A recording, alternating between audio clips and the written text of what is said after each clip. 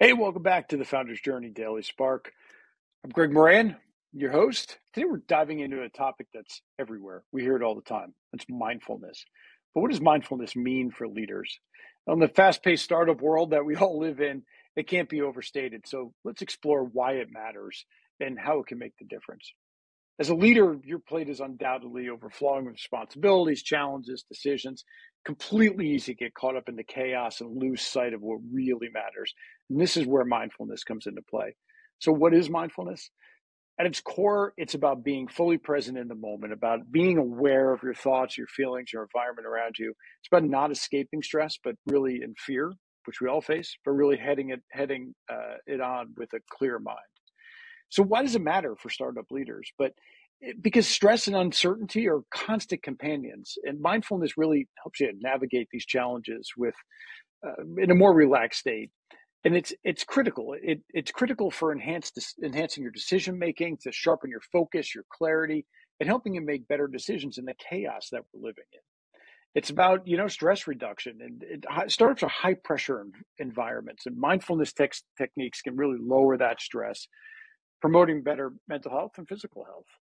And it's about improving communication. It enhances our ability to listen actively, communicate effectively, and really critical for building strong teams.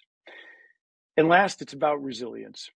Startups are roller coasters, and it can help really develop the resilience you need to weather ups and downs.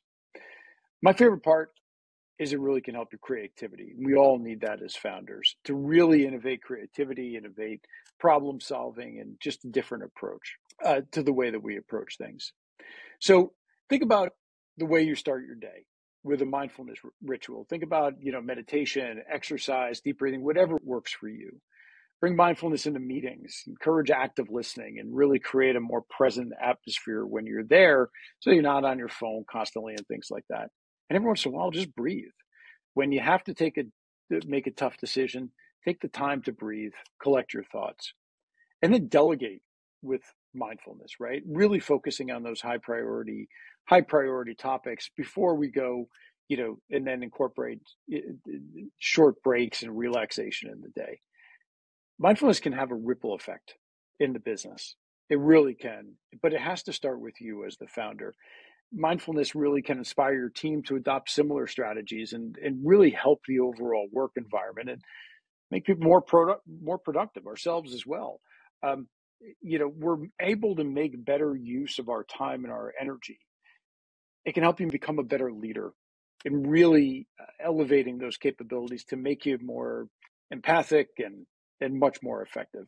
As a leader of a startup, it's tough. Your journey is filled with challenges and there's tons of opportunity all around you. Mindfulness isn't a luxury, but it's a real tool to help you navigate the startup landscape with some resilience, some creativity, and hopefully some clarity.